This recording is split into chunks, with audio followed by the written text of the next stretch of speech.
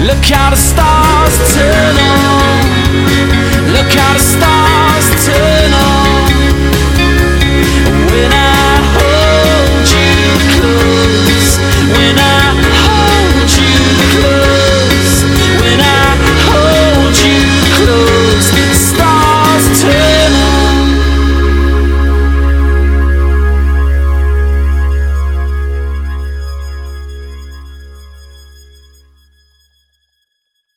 Hello and welcome to episode 25 of the Press Box.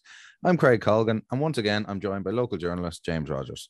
In this week's episode, we'll look back on last Thursday's 2-1 Europa Conference League defeat to Vitesse Arnhem in Tallaght and Sunday's 1-0 loss to Derry City in the league. We'll also look ahead to Friday's Louth derby against Drogheda Utd when 500 fans will be back in Europa Park for the first time.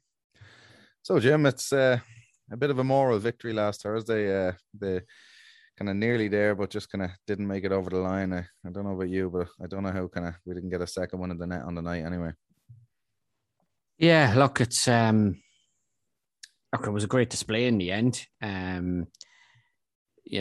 Hard not to have a bit of pride. I know you don't want moral victories, but I think it's one of them that maybe over the two legs, when you factor in you were a minute away from a win over there, and again, they were cheap enough goals given to Vitesse, and then probably just didn't have the cutting edge in the second half that, they definitely warranted more than one goal in Tallaght last week. And I think it's one of them probably along the lines of Rosenborg's 2017 that you reflect back on in years to come and say that one got away. We should be playing Anderlecht this week.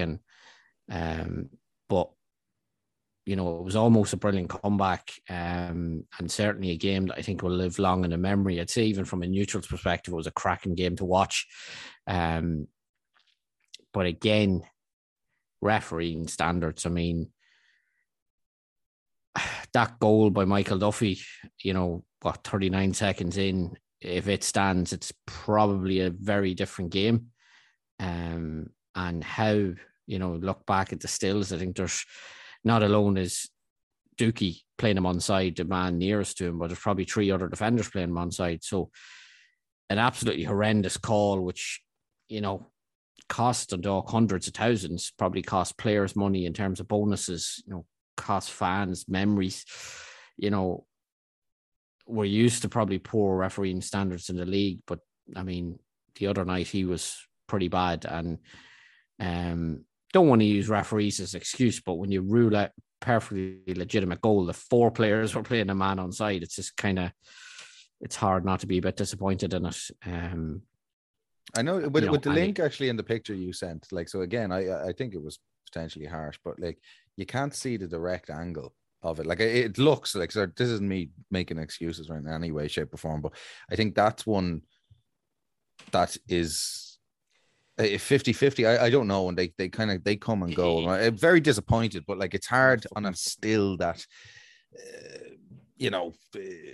taken from Twitter or screenshot of this. It's listen. I think the refereeing wasn't great anyway. Sorry, relevant. I take your point 100%, but also you can read a lot in terms of player reaction, and none of the Vitesse players appealed for an offside. If you look at their reactions, they thought they'd concede a legitimate goal.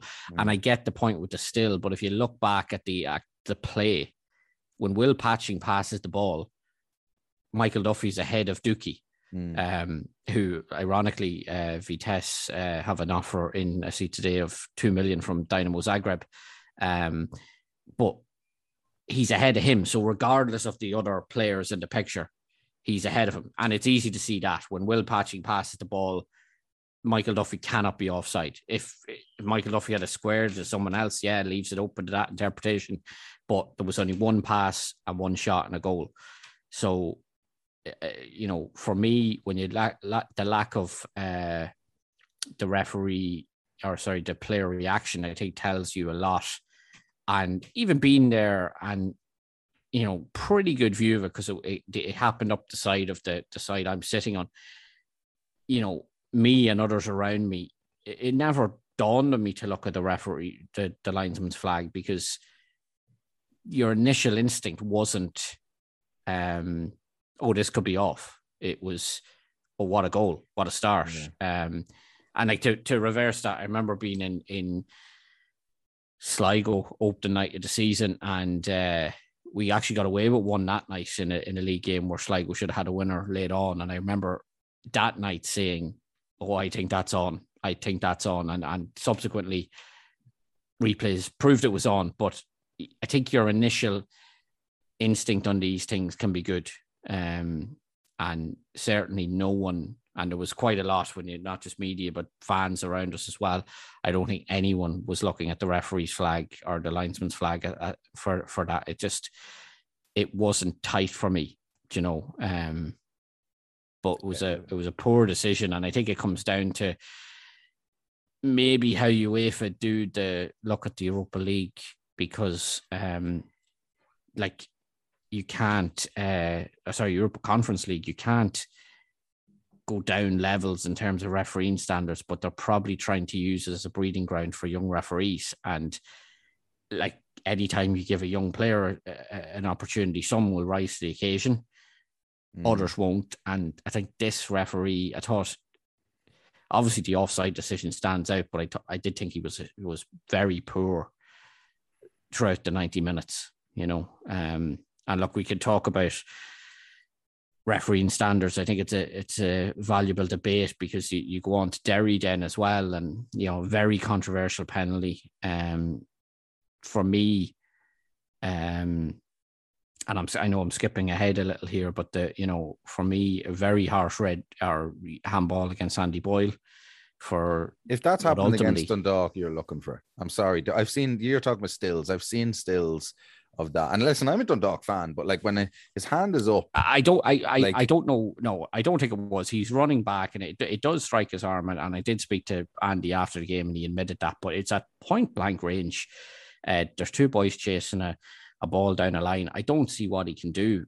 But if it's happening against us, we're genuinely turning around, gasping for it. So, as much as I don't want any of these things to go against us, but like I have to see both sides of that. You're probably appealing, but the rules have changed. So there was a point there a couple of seasons ago where ball hits hand, automatic penalty. And I think one of the most memorable of them, didn't Rashford get one very late against PSG in a Champions League quarterfinal or something like that? But they changed that then, where there should be intent, and I don't think there was intent there.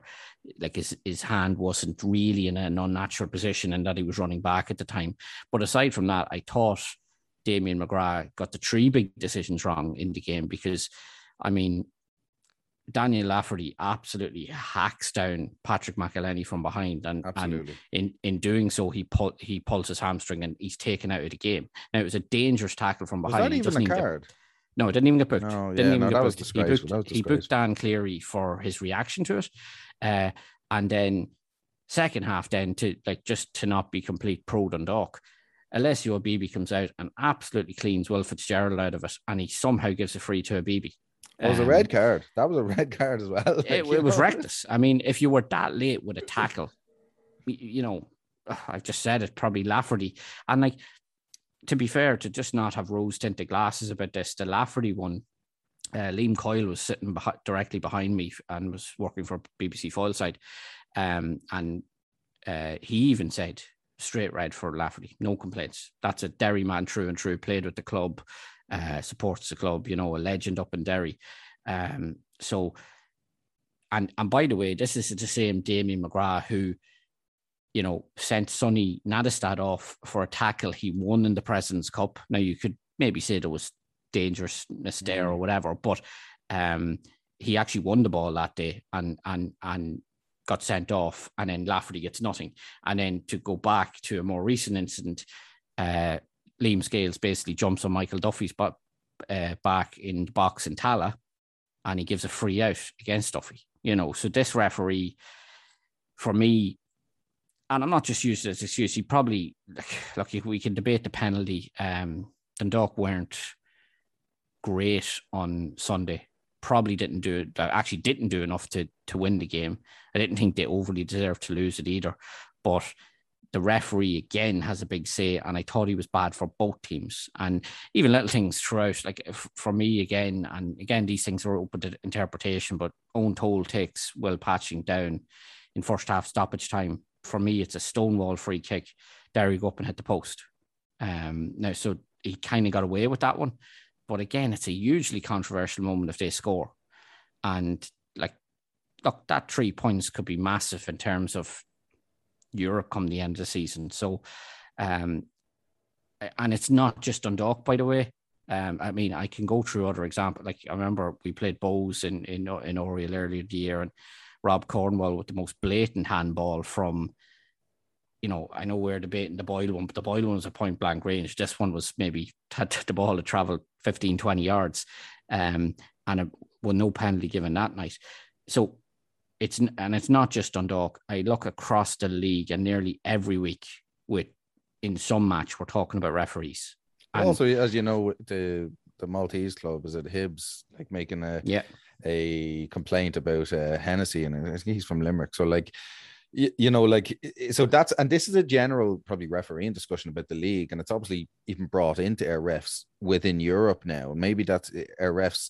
And I don't know, is this a thing that the FAI need to get these guys extra funding, training? Like, I don't know their processes, I don't know how their standards are in comparison to other leagues, but if this is a thing that it's getting so bad that people kind of can be turned off the game, which can happen. Like if you're just being robbed of something every week, and even in Europe, if like, it's very rare that a club lodges an official complaint against a ref or something. So that brands Irish referees in a certain light. And I just think maybe that's something I don't have the answer to, but I think the FAI definitely need to look into that and maybe give these guys extra training or etc. that's needed.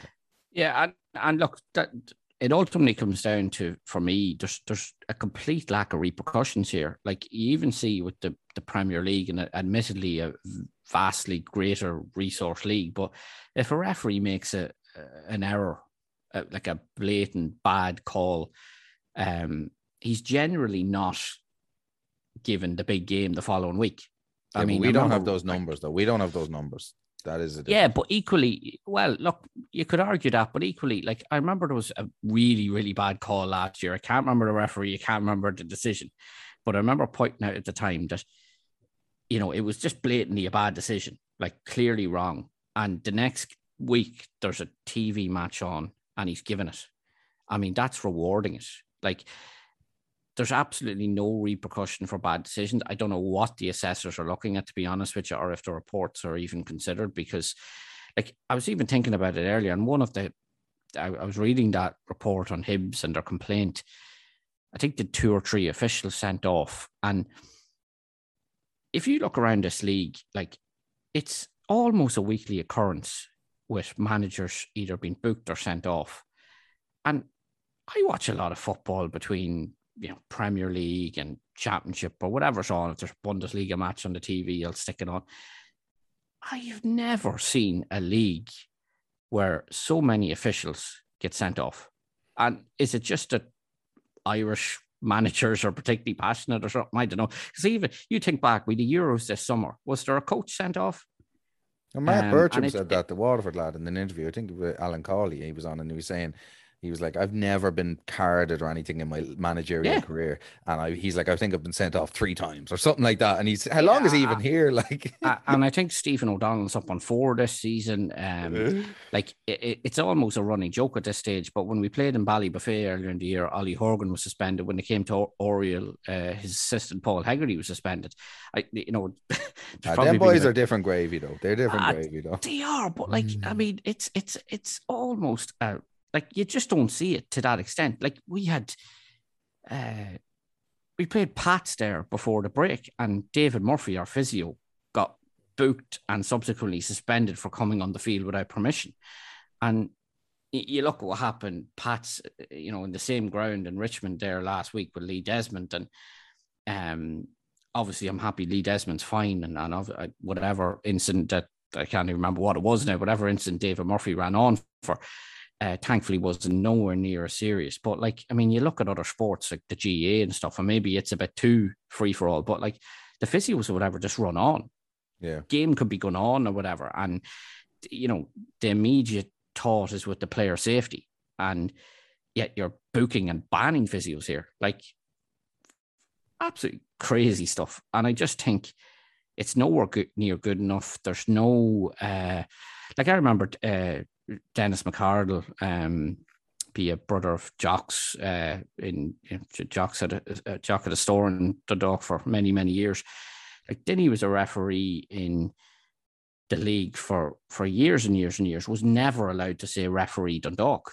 As a matter of fact, he was promised the 1993 FAI Cup final because he was due to retire. And he actually, because Dundalk made it against Shelbourne, he didn't get the final, and he refereed on for another year then to do the 94 final. And now you look at it where it's not uncommon for, say, a Dublin referee to referee, say, a Dublin team against a team not from Dublin. And you could argue that's a numbers thing, but then you look at Dundalk, and there's no path for referees. Nobody wants to be a referee. Let me finish my point. So like, there's a few referees from Cork, I suppose, Graham Kelly being probably the most prominent of them. And when we were playing Cork on a regular basis in, big league games and even FAI Cup finals, it wasn't a Cork referee doing it, which is fair. But then you go to 2019 and you have people like Rob Harvey getting the FAI Cup final, and he's a schoolmate of Ronan Fittins. They literally went to school together. And then in that, I'm not saying that's connected with the fact he knows the Rovers captain, but in that game, Sean Murray gets cleaned out in the box and we don't get a Stonewall penalty that he's standing 4 yards from. So that standard that used to be there, where if you had any connection to either team, that seems to be gone. There doesn't seem to be any repercussions. And, the reality is this could cost, Dundalk with refereeing decisions this year, it's not beyond the realms of possibility to say they could easily be 6, 7, 8 points better off, possibly still in Europe. And those sort of things can change seasons, because, after the Derry defeat, we'd like to think we'll kick on from here, but we are just above the relegation playoffs. We are playing a local rival in a game that, we can go level on points with Drogheda this weekend, or equally we could be dropping places further down the table, depending on other results. So, like that, if you were even 6 points better off, you have a much better chance of, say, getting Europe through the league than you have at the moment, which is looking, unfortunately, even though there's 42 points still to play for, increasingly unlikely. Yeah, but I think it's probably I don't know if it's an opportunity to maybe get even a local ref on and discuss kind of the standards and what the paths are and stuff. But I do think it's a thing for the FAI, but it's certainly being acknowledged around the league when you just kind of look at different platforms or anything. Everybody's talking about the bad standards of refereeing, and not just on Dundalk, about the league. And also now just seeing that thing about Malta as well out there as well. It just brings a dampener on it, because, as I said, if you lose, you lose. But like, you don't want to. You just want everything is fair, and I definitely think the standard of refereeing is low. But we are going to have to stop there on the refs, though. But I just want to say equally, you don't want VAR here. I don't think. Now we don't have the money for that. Can't afford VAR, but we don't have dressing rooms. But it's also one of the sort of selling points of the league, that it has that sort of, like, look, human error happens, don't get me wrong, no one gets everything right all the time, but it just seems like every week, and I'm not just talking about Dundalk here, it's across the board. I guarantee you, like, we've a weekend of matches coming up, and I guarantee you in at least one of them we'll be talking about a referee. And it's like, whereas, for example, and I didn't watch all the games or anything like that, but the Premier League kicked off last weekend, and I can't really remember a major refereeing controversy, so it just seems like. But they're higher standards, and they're higher educated and higher paid, and like a referee, I don't know, was it Howard Webb or somebody, like, they're full time, man. Even the lads in lower leagues are full time. Like, I think Howard Webb was a cop or something like that. He was, and like, it is different. I just think for us, we need to focus on the FAI putting big money into refereeing. There's so many basic things. So, like, for example, the other day, and I was on air with Adrian Taff on LMF, and I made the point to him. There was a point where the Dundalk got a free kick in the left-hand corner, and Alessio Bibi came out to take it. And I think 3 or 4 times the referee beckoned to him that he was taking it in the wrong place, and he was making him go further and further into the corner. Yeah. And I just turned around to Adrian and said, if only there was an assistant referee right beside him who could tell him, take it from here, mate. He was standing 2 yards away from him, and he's doing absolutely nothing. Absolutely nothing. And you just wonder, what are these lads doing? Like, that's, you can go on about pain, you can go on about education and all. That's basic common sense. And I think it was 0-0 at the time. It was, because it was the first half. And it's wasting valuable time in a game. And, like, I don't know, just it baffles me at times. And unfortunately, as I say, you know, the Dundalk have probably paid, to say these things even themselves out, and maybe they do, but I think the Dundalk have paid a higher price, certainly in recent weeks and this season, in terms of they've lost more than they've won.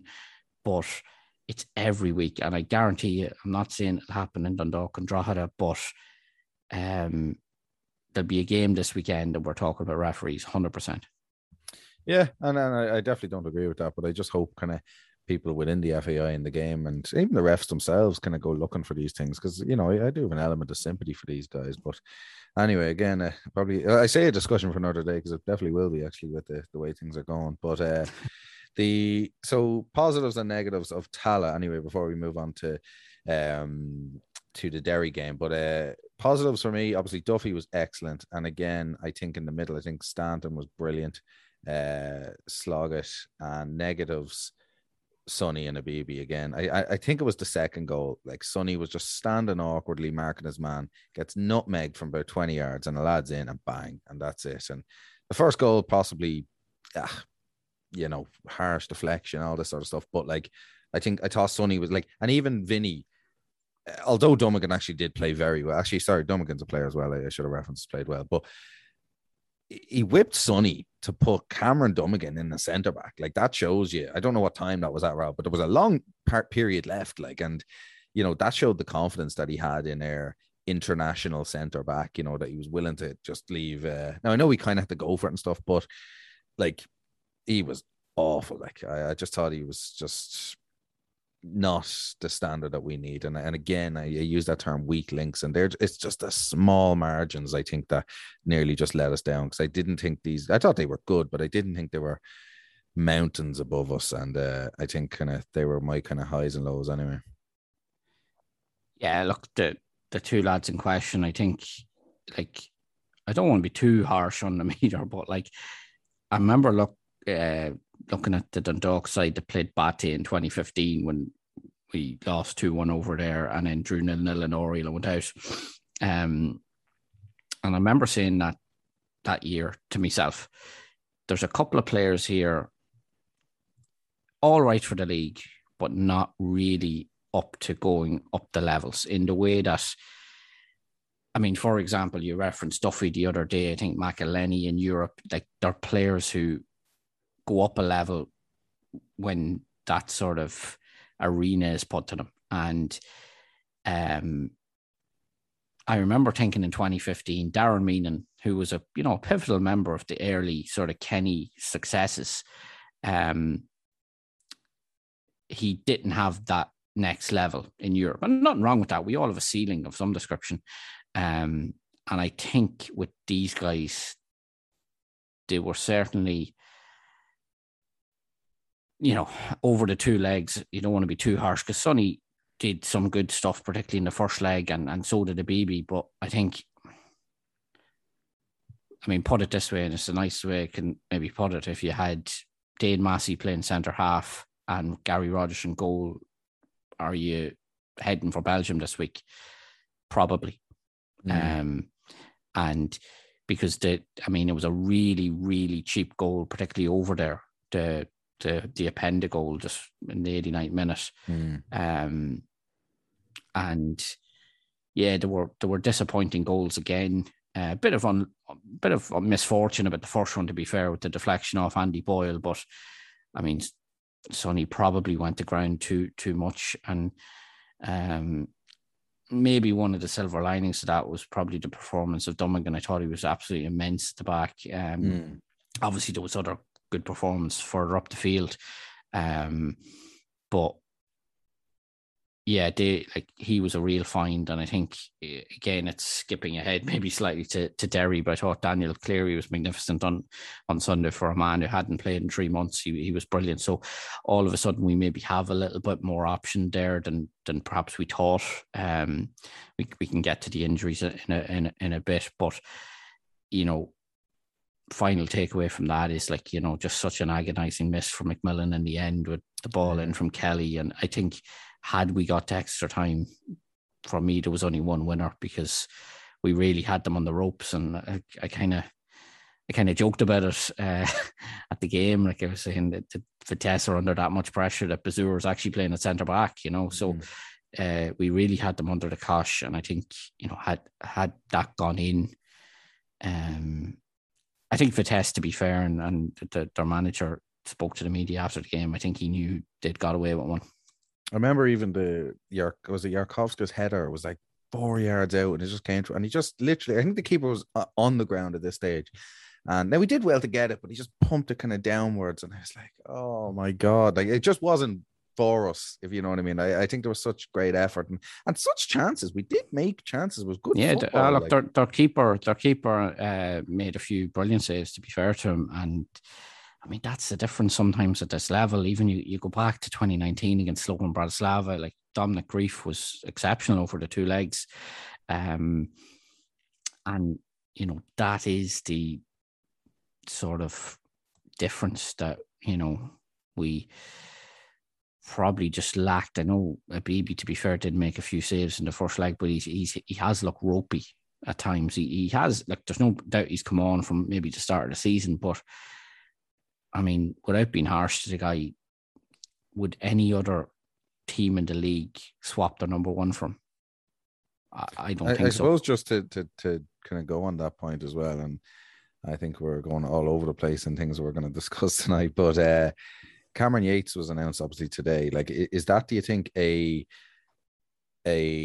player for the future? Is this a guy that when international clearance comes through, that maybe he's going to be the next number one? Or, like, have you heard anything in regarding what maybe the expectations are? Or I can't imagine they're signing a guy this late in the season unless they're going to play him, or at least have a look at him. I wouldn't be surprised if he starts against Drogheda on Friday.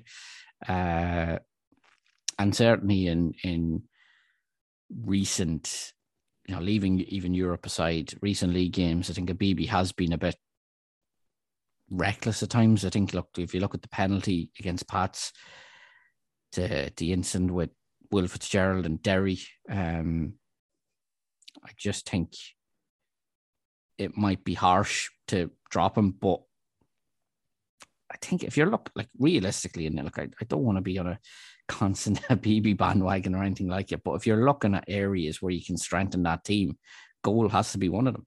And unfortunately, I don't know enough about Cameron Yates to know how good or bad he is. He's only played, like, literally, we kind of discussed him last week. He's only played a handful of adult senior matches, but I mean, he was at Leicester City for a long time, and I suppose you don't get there without maybe having something. Now, whether he's the answer for next season or beyond remains to be seen, but I think maybe you have to have a look at him at this stage and give him a run. And I think it would probably be a help to the defence as well, because I still don't think at times they look, and they'll not look, the players will never say this, but I still think at times they don't have full confidence in Abibi.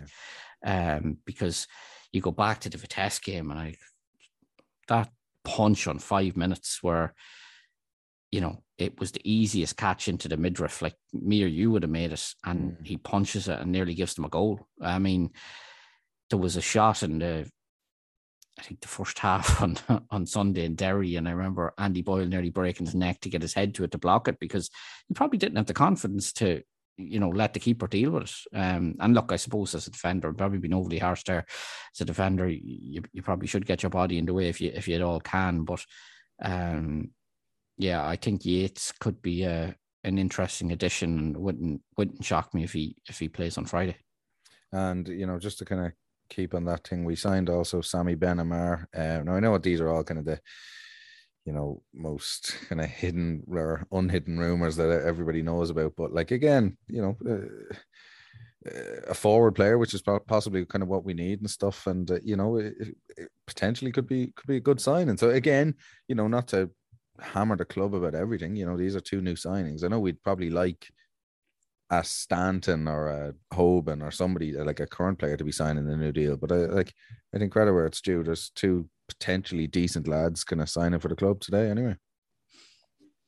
Yeah, well, I suppose they're only till the end of the season. I mean, obviously there'll be options there for next season, and I suppose that's probably the case to, if they play well and that. I think the Ben Amar one, again, hasn't played a lot of football. Like, I mean, he's played in League One in France, but like you're talking only a handful of appearances. So there's obviously something there at one point or another, but like, without naming people, I think players with bigger CVs have probably signed with Dundalk in recent times and maybe not done it. So it remains to be seen. I think, look, we did ask Vinny about him last week around the Vitesse game, and he kind of said he hasn't had a great look at him because they've been in and out of the country a lot. They haven't done that sort of regular training session at Oriel Park that you would do, week to week normally, because I suppose they've been training in Tala, they've been in Holland, they've been to Tallinn, there hasn't been as much activity around Oriel Park necessarily. And he probably is a bit of a gamble at this stage, but probably one they need to take too, because you look at the injury situation. It's not good.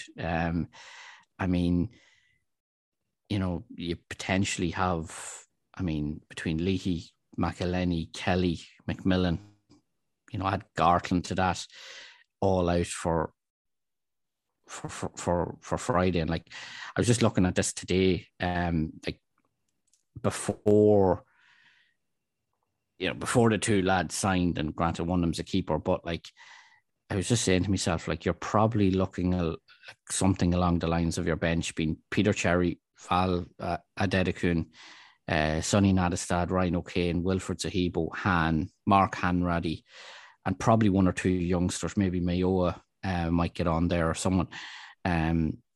You're kind of looking at that as your bench for Friday. And if I'm Vinny Perth looking behind me, I'm probably saying to myself, who's the game changer here if I need, if I'm 1-0 down or it's 0-0 with half an hour to go, who am I turning to win me this game or draw me this game or whatever?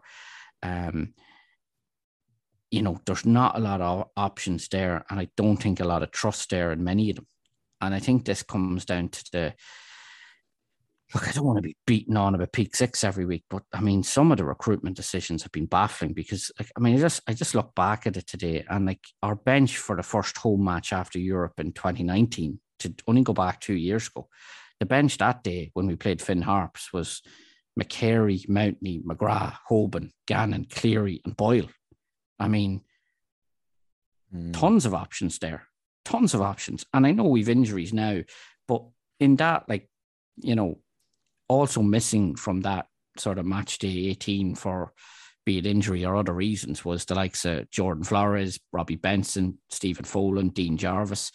So it just goes to show how much the squad has been weakened. And even from a pure bodies perspective, obviously Muskogan's left this week as well. And, we've obviously lost Chris Shields in the window. So it's probably as weak a squad as there's been since possibly maybe even 2014, maybe even 2013. You didn't mention Tanner. Yeah, but you get that. And it raises the baffling element. I was just thinking about, I actually made notes of this today because I was just looking. So in the last sort of 12 months, you've had Dane Lind at the club for a period of time, 0 minutes. Tanner Dogan, 0 minutes. Herman Giamatti, 0 minutes. Tariq Mohammed, 0 minutes. Jesus Perez, 47 minutes. Josh Gatt, 134 minutes. Right, and then you go up a wee bit. Muskogan, 501 minutes and 1 goal. Han, 516 minutes and a goal. Junior, 526 minutes and 2 goals. Even Nathan Ottawa, 634 minutes and 2 goals. Sahibo, 695 minutes. And like, Sahibo played more than any of them in terms of minutes. It equates to about 8 matches. And you go through that list, and there's a team there in itself. And that's without even going into, others who maybe played more, and you can question whether they were good signings or not. But these guys, I mean, you'd have to say to a man, complete waste of monetary investment. And I don't like to bang on about money, but no manager, no team, no club gets every signing correct. But you're kind of looking and saying, where's the good ones been? Who do you think have been the good ones? I think Sam Stanton has been probably the outstanding signing. He's really kicked on, and I think, and not just speaking for myself here, but I think most Dundalk fans would be happy if he was one of the players held on for next season. Yarkovskis to a point, but I don't think he's probably kicked on to the way, we were really excited about him in pre-season. He looked, I'm not saying he's been bad, but he looked better in pre-season than he's probably been since, in terms of, I think there's been a lot of sort of 6 out of 10 performances from him. Now, you could say there's been a lot of 6 out of 10 performances across the board, but I think he was the one we had a lot of hope for. But again, look, he's a guy, don't like using the word foreign, but he's coming in from abroad, and there's probably a period of settlement, and maybe he would be one of those who'd kick on next year. But to go through that list I mentioned, and maybe it was, maybe a few probably don't deserve to be there. Maybe it's a bit harsh on someone like a Adu or someone, because he did actually have a really good game against Rapid Vienna in Europe, to be fair to him. But these guys, I'm probably even missing a few of the lads who played no minutes that were knocking around the club, getting wages and getting put up by the club.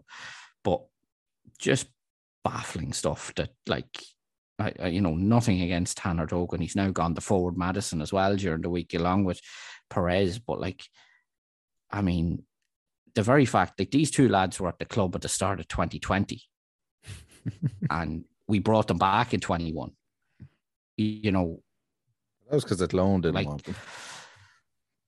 That was this year with Tanner. But again, with all due respect, how can you possibly get in a Dundalk team if you can't get in a loan team? And this isn't the player's fault, but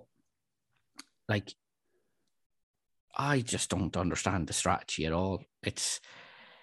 And that's something that needs to change. We're talking about the future and where we go from here. Bill or whoever, stop trying to find the next Jamie Vardy. Stop trying to find the next N'Golo Kante. Every club in the world's looking for them. We also have a lot of talent within this league. I grew up, I suppose, next to Bowes. Now there were different times, but everybody kind of rattles on about kind of Bowes now, and it's kind of a frustrating thing for me. But that's probably a different thing, because I don't always think that having supporters just run the club is the best solution either. I think it has a ceiling on it as well in regard to success. But I do think us having owners with a big wedge in their pocket can help us. And I think if we got recruitment done right, then it could be done that we've nothing. Well, I suppose we kind of do with young O'Kane and Val kind of coming through as well. But the reference I'm sorry going on about Bowes is that they've their thing with Kevin's, and so when their team was literally pulled apart there last year or the year before, they have lads coming through. We don't have any of that, and that is their model. I will give credit to that, but we don't have that. So I know we actually did make an announcement about some academy or something like that this week and stuff. So, and I know Steve McDonald's doing that. So maybe that needs time, and I'll accept that. But there's nothing coming through, no Dundalk players. And then also, you know, there's good players in the league that like we should be looking at. Like, and I know, see, when I've been chatting to people as well about the James Talbot thing always comes up in conversation. People can't understand it. But in Bill's defense, he backed his manager who said, I want this guy. So me and you both know Talbot's a good keeper. In relation to the goalkeeper situation, yes. And look, I've said before, like, I don't think there's a maliciousness in Bill. He thinks he's helping. But he did back his manager there. He did. But it's the other things that, like, I mean, there's half a dozen there that neither Perth nor Giovagnoli wanted. And yet they were at the club. Yeah, fair enough, yeah. And, you know, there's several more that really just were never probably going to make the level. And look, you can do too much. I don't want to sound anti-foreigner. I think you can supplement it, but you can do too much too soon. And, you know, the history of foreign players coming into this league is that there are very few who've ever hit the ground running. You know, and we were asking maybe 7 or 8 or 9 to do it at the one season in the one team, you know, in the middle of a pandemic. You know, because to be fair, it is difficult for these lads. They're away from home. They can't, you know, up until recently, but like they basically, like, they can't even go for a meal in a restaurant.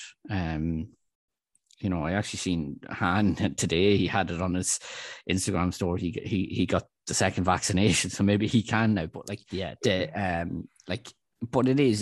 There is difficulties with it, and that's not the player's fault. But like, again, it comes back to how you treat these guys too, in terms of, like, again, with all due respect, like Des Dunleavy does fantastic work for these guys in terms of looking after them and stuff. But like, you know, your best friend when you come to a country shouldn't be, you know, a retired bank manager either. Like, and that's nothing against Des. Like, you need to be.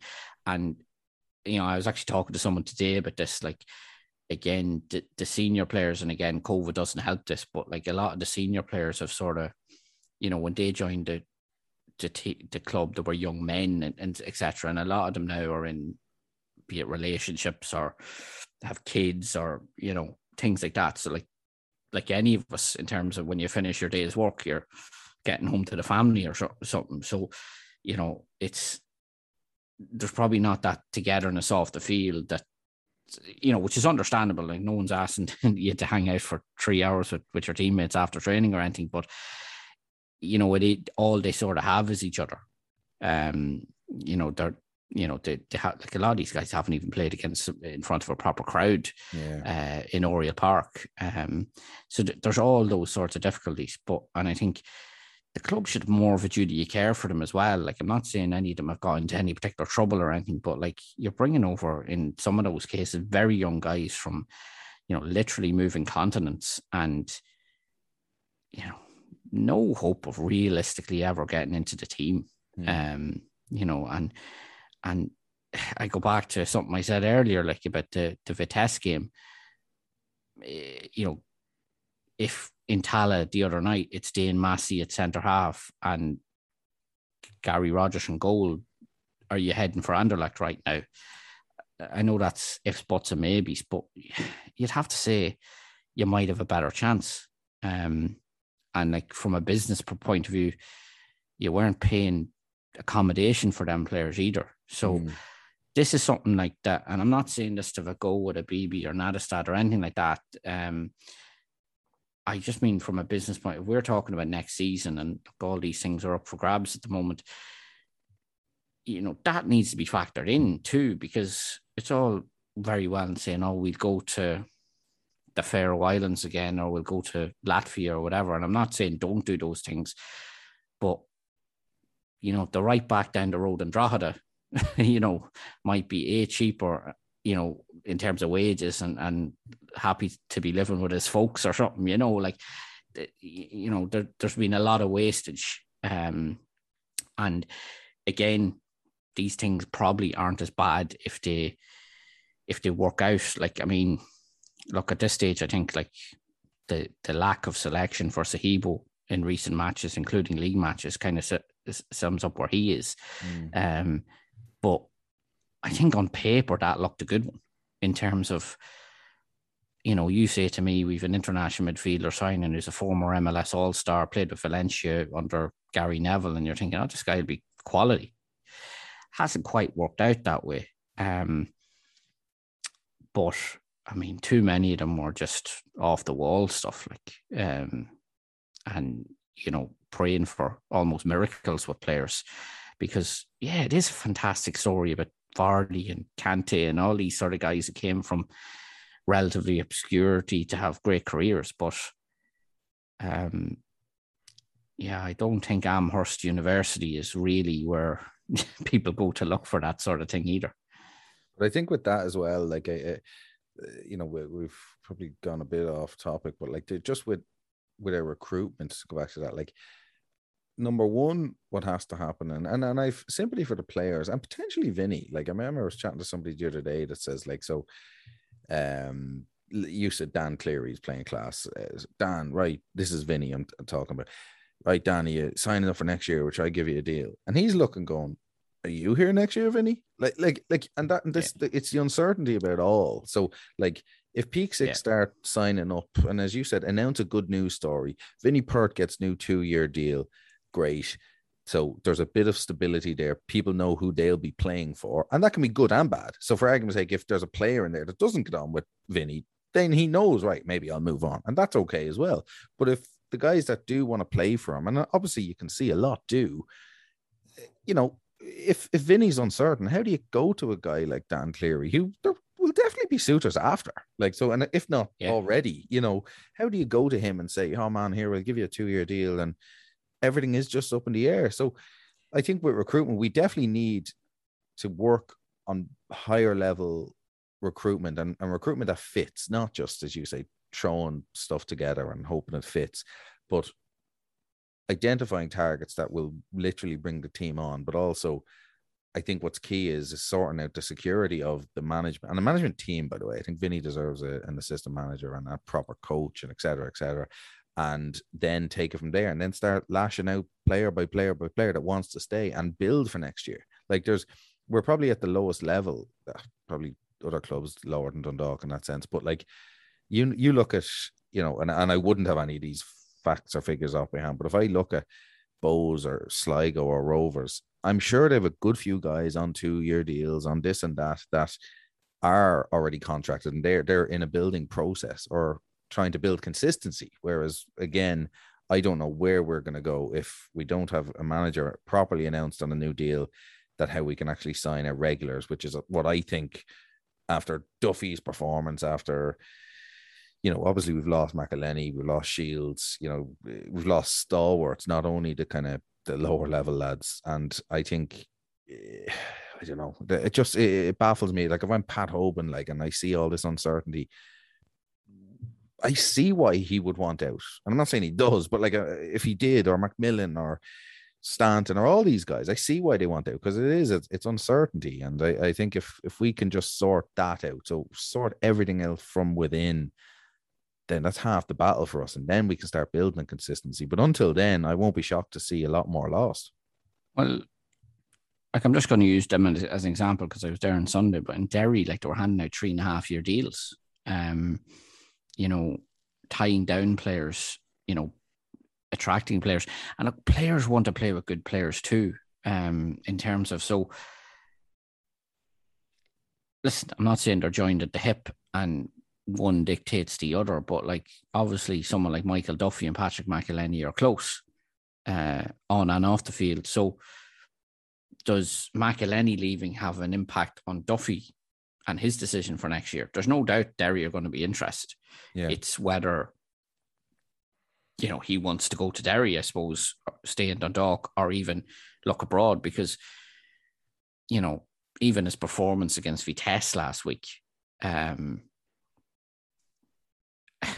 like, I'm laughing at the offer from Zagreb for Duki today. Like, Duffy absolutely tore him apart the other night. Tore him apart. Who's not to say that like Duffy's not being looked at? Do you know what I mean? Like, that's what I'm saying. But like in the way that like I'll watch Shamrock Rovers this week because they're an Irish club in Europe. And I'm sure other Dutch clubs look at Vitesse in Europe. And if I was looking at that game, and bear in mind, Vitesse were the fourth best team in the Eredivisie last year. So they're one of the better sides in the league. So if I'm even a mid-table team in Holland looking at that saying, this guy's absolutely tearing these lads apart. What's his contract situation? Oh, he's available on free. Yeah. And listen, maybe Michael Duffy has no interest in going to Holland, but I would be, I think someone's missing a trick if they don't at least look at it. But anyway, that's a separate argument. I'm not trying to pitch Michael Duffy with a move away, but like going back to your original point, I suppose that like, I think the big thing here is, who's the manager? Because I mean, I think the first question I'm going to have is, if I'm a player, is, well, who's going to be my boss next year? And likewise for new signings as well, they'll want to know the ambition of the club because, like, I mean, even Vinny, like Vinny came out with a comment after the Vitesse game, basically saying that, he loves managing at this level, i.e. Europe. And with all due respect to Dundalk, like, depending on the budget for next year, and I'm here, it's going to be towards the top end as opposed to the bottom end. But if we end up with a Finn Harp style budget, then bye-bye Europe outside of America. Like, but you're basically, your goal is to stay up next year. Your budget will dictate where you are as a club. And I think, as much as, like, I mean, players have ambitions, and I'm not saying this is his thoughts at all, but if a Dave McMillan turn around next year, if Dundalk aren't in Europe, and says, look, Vinny, with all due respect, I'm 33 years of age. I probably have 1 or 2 years left. I want to break or equal the Roy and Robbie Keane's goal record. I want to be in Europe next year. Sorry, I'm away to Sligo Rovers or whoever. We obviously don't know who's in Europe at the moment, but like, if what I'm saying is, you couldn't blame someone for having that ambition. It happens why did that? Yes, money's a factor too. Like, why did Jack Grealish go from Villa to Man City? It's to challenge for honours. It's to play in Europe. It's to win a Champions League. It's, you see, Harry Kane at the moment and speculation around him. It happens at every level, and the manager's in the same boat there, because I've no doubt Vinnie Perth wants to manage at as high a level as possible. And that's why these questions that are out there need to be answered. And I think it does start with the head coach. So firstly, is Vinnie staying? And if he isn't, who is going to be in charge? And then, by all means, start signing up players. And I do believe tentative talks have started. But in terms of Vinnie, who I think it needs to start with him, or at least roughly be thereabouts, he needs to, be tied down, or whatever decision it is there too, because I mean that you go from there, you build off the block of a manager effectively, and certainly whoever is in that hot seat next year, I mean, we're presuming it's going to be Vinny, but they need to be left in charge of the recruitment, or maybe Jim Magilton, as I say, as well. But in terms of whatever they have been doing to recruit players up to now, needs to change. I mean, this crack of, like, I think it's just looking at a free agent list sometimes and saying, oh, he looks good, we'll give him a go. Like, it is very much like championship manager, football manager stuff, and it's not a formula for success. Like, and the results have sort of borne that out. But I mean, and you see the issue you have now too. I mean, like, we've seen, admittedly, a fairly surreal situation in Derry on Sunday, where you lose 3 players to injury into one game. If I'm not committed to a cause for next year, and maybe I'm eyeing up a move elsewhere, am I going to risk injury? Am I going to, do I really care if Dundalk get Europe next year if I'm not going to be here? I mean, these are all, I'm not saying every player is of that mindset, but if even 2 or 3, you potentially have an issue. And that's why, like, I think Friday's a huge, huge game for the club too, because, and I hope this doesn't happen, but these players basically turned it on for Europe last year as well. They turned it on for the Cup, but they didn't try a jot. And I know there's slight different personnel. Their league form was atrocious. And, like, I mean, I'm not, like, I was just looking at the other day, like, Vinnie Perth played 7 matches now in the league. He has 10 points. In Filippo's first 7 matches, he had 11. And in Jim's first 7 matches, he had 12. So as much as, and I'm not saying, by the way, that Vinnie Perth is in any way doing a worse job than them. I don't think he is. I mean, I think he's done a brilliant job since he's come in, to a point up until now. But the league form, again, has slowly been slipping. Now, I know that's around Europe, but so was Filippo's last year too. And he's very, like, we won't pick holes over a point. But this is the challenge for the players. I'm not putting on Vinnie Perth, but the players need now to stand up. As I said, there's 42 points still to play for. A local derby against the team that I think are 4 defeats on the bounce or something. Like, that's a game you need to win. It really is. And they need to show a bit of commitment too, because, I don't want to be calling players out, but I mean, for a long time now, the league displays just simply haven't been good enough. They've shown a capacity to really raise it when it comes to Europe. They've shown a capacity to raise it for one-off matches and likes of the Cup last year. But you don't want players who are just going to play when it suits them, when maybe there's a gain there financially or otherwise. You want players who are committed and going to give you at least 7 out of 10 every week. But it is funny, that kind of works both ways in that sense, as in they want to see commitment to them. And this is nothing about any of the guys that are on big money or small money, but I mean, you have to run a business, and it is a business at the end of the day, and look after your staff and employees. And rightly enough, that is, like, I'm not, I've already mentioned Peak Six need to do something about this, and perhaps starting with the manager. I know I had me say on Vinnie Perth last week, and people think it's a personal thing. It really isn't. They seem to ignore the fact I said I'd give him a deal. And I think that's where it needs to start. It's at a level now where we need to start tying down players, because every other club is doing it. Every other club is in talks for next year.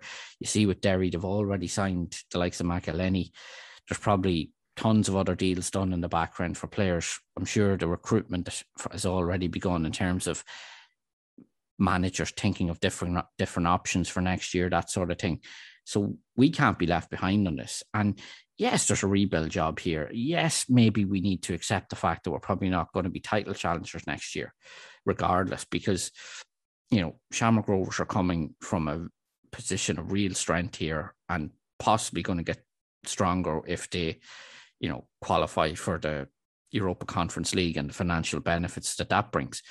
But a rebuild job gets harder with every sort of Michael Duffy, Daniel Cleary, that sort of level of player that you lose.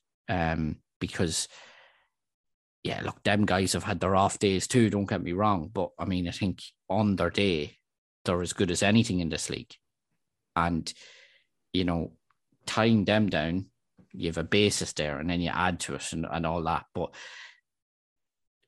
they need to show some ambition here. I mean, the silence is absolutely deafening. Fans are, really annoyed. Like, and if they start, and like, look, I know we're still in August, but like, if they start over the coming months trying to sell season tickets for next year, and they're normally a good Christmas present and that, it's really not, it's not a sort of a must buy like it used to be, because, I mean, fans are really annoyed. They don't know where the strategy of the club is going. And again, I just think, I don't expect a statement from Peak Six saying, oh, we're doing X, Y, and Z, but even an announcement that X, Y, and Z are staying for next year, or even if it's just Vinny Perth staying for next year, it's a start. It's something. We at least have a manager, because as I say, it's going to be very hard to make players stay and very hard to attract players to a club when you don't know who's in charge.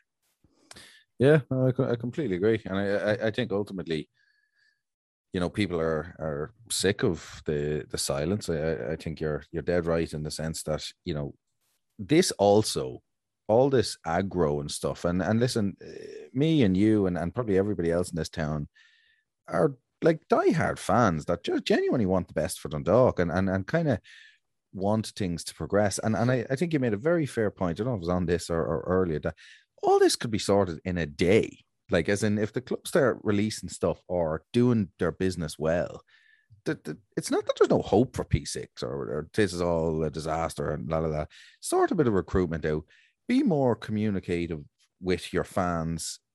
And like, I think people would appreciate that. Like, even there was protests and stuff a few months ago and stuff like that. And then Vinny comes in and there's been nothing. Like, people aren't up in arms necessarily, but now it's kind of, Europe has taken a bit of a shine off that kind of stuff. The fact that things maybe haven't been ran well behind the scenes, because we were all in, oh my God, are we going to get to Belgium? But I think now that we're back in reality, we're back worrying, are we going to get Europe? Or are we going to do this, and this? And I think it's very simple. Just be more kind of open with the fans, and they are important. Maybe the Americans don't think that, I don't know, but somebody needs to tell them that this is all the fans want, and then build their club again. Like, let us rebuild. And if you don't want to be here, don't be here. But let the fans know the situation. That's all I'm hearing. The silence is deafening, as you said. And I think once a few statements on anything comes out, let people decide from there. Yeah. But and I go back to last Thursday. I mean, that was, I don't like these moral victories or whatever, but you couldn't be critical of the team as a whole last week. You couldn't be critical of the management. You couldn't be. I mean, it was a pleasure to be there for a game like that. That performance in the second half was fantastic, and it did deserve more than it got. And look, it was probably tougher to take when you look at the likes of the still from the offside afterwards and all that. But it was, there was a real pride, and a pride that, look, I'm from Dundalk and I'm a Dundalk supporter, and all that goes with it. And that's what Europe brings, that bit, something special. And I talked last week about even meeting, I know it wasn't like the European trips of old, but even seeing a few fans again in a foreign land, on an away trip in Europe, special times. And if that's the end for now, when you look at, like, these players have built up great European experience. Even someone like Greg Sloggett, who's a young lad, really. I think the other night against Vitesse was his 10th European start of his career. Like, there's players of a higher level than Greg, and that's nothing against Greg, that will never get to that level. And here he is, like, playing his 10th, starting his 10th game in Europe. Actually played more than that when you factor in sub appearances. But like, they've built up this experience, they've built this coefficient up that, yeah, the Champions route is still the way to go. And I think the Rover sort of draw experience this year shows that. But it at least gets you probably favourable draws in 2 rounds in Europe. Whereas, to be fair, Bows probably had to pull off the more difficult result in terms of the second round because they were unseeded, and fair play to them for doing it. But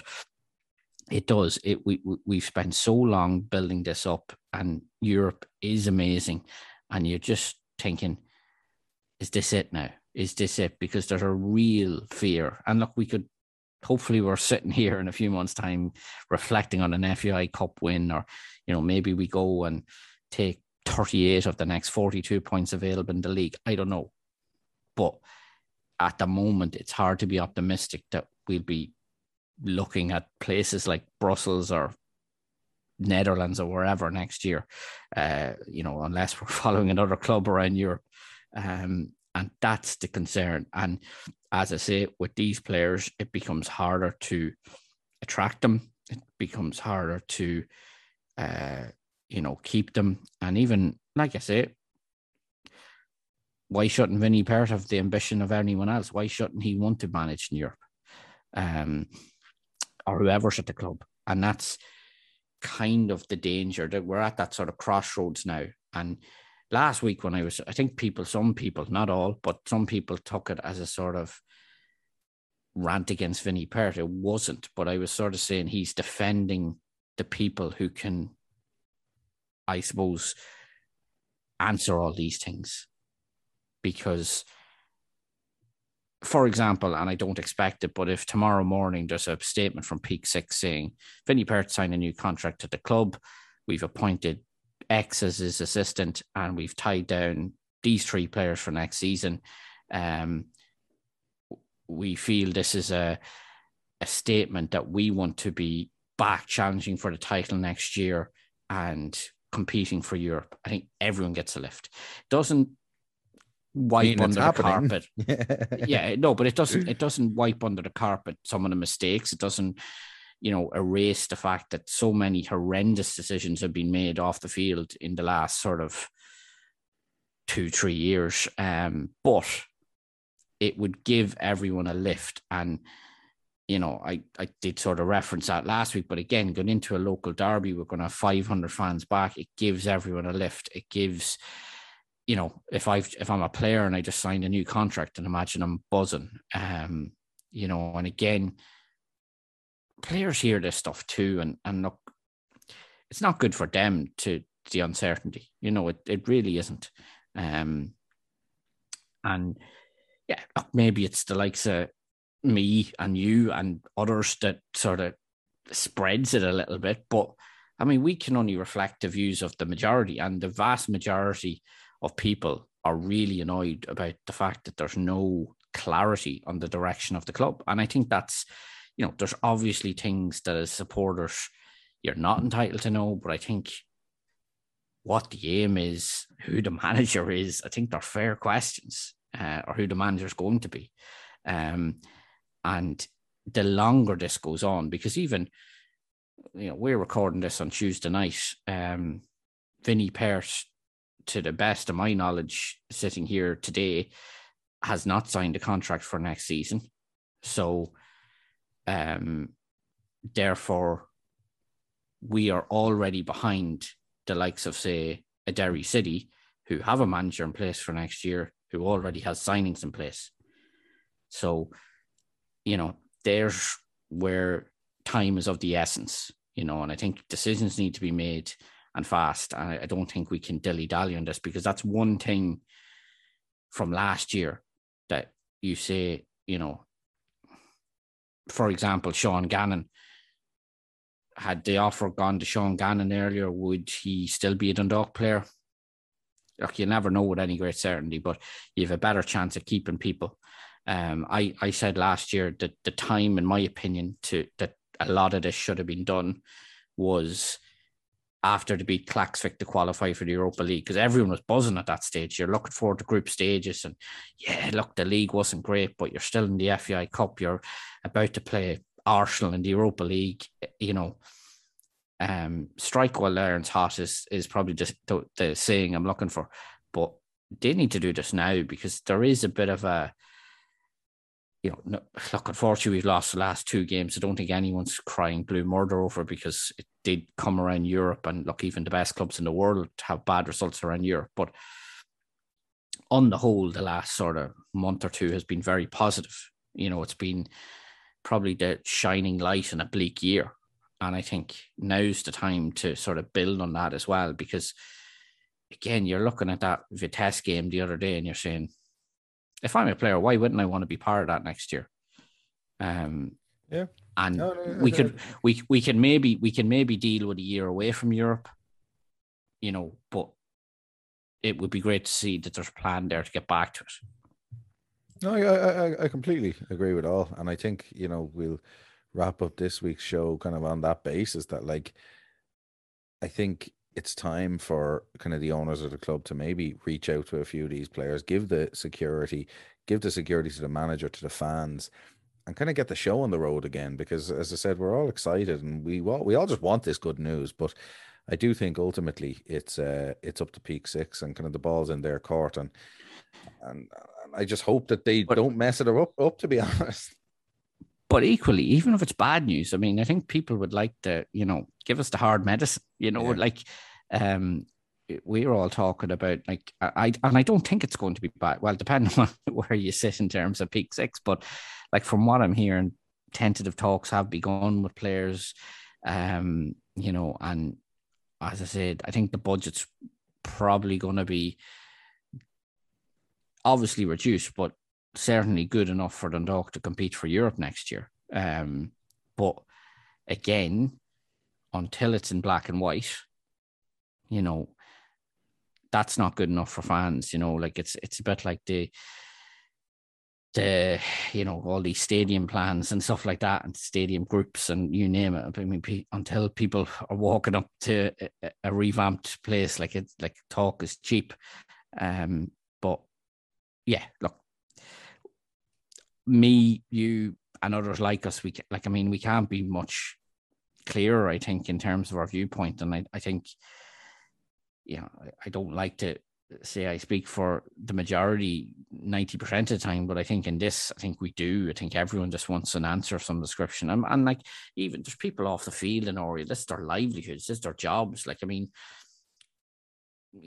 90% of that team at the moment, if Dundalk FC didn't exist in the morning, they'll find clubs elsewhere. Like, they'll work on. But like, I mean, there's people's employment on this too. And I think one thing that probably annoys people at times is the interest around the club, but the interest around the club is brilliant as well. And if it's harnessed, because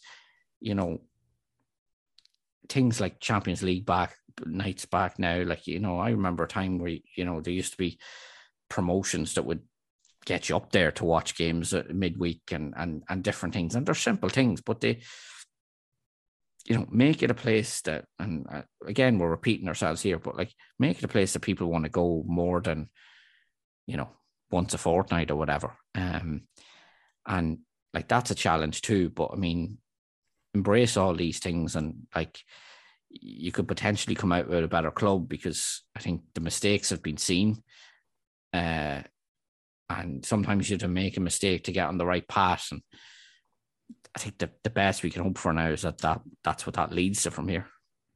Absolutely. Well, that's that for this week. Thanks again for joining us on the Press Box, listening in. And don't forget, you can follow us on Twitter at PressBoxDundalk, or you can drop us an email if there's something you'd like to discuss at info@pressbox.ie. The podcast is available on all major podcast apps, and you can find a link to all of them on the website, pressbox.ie.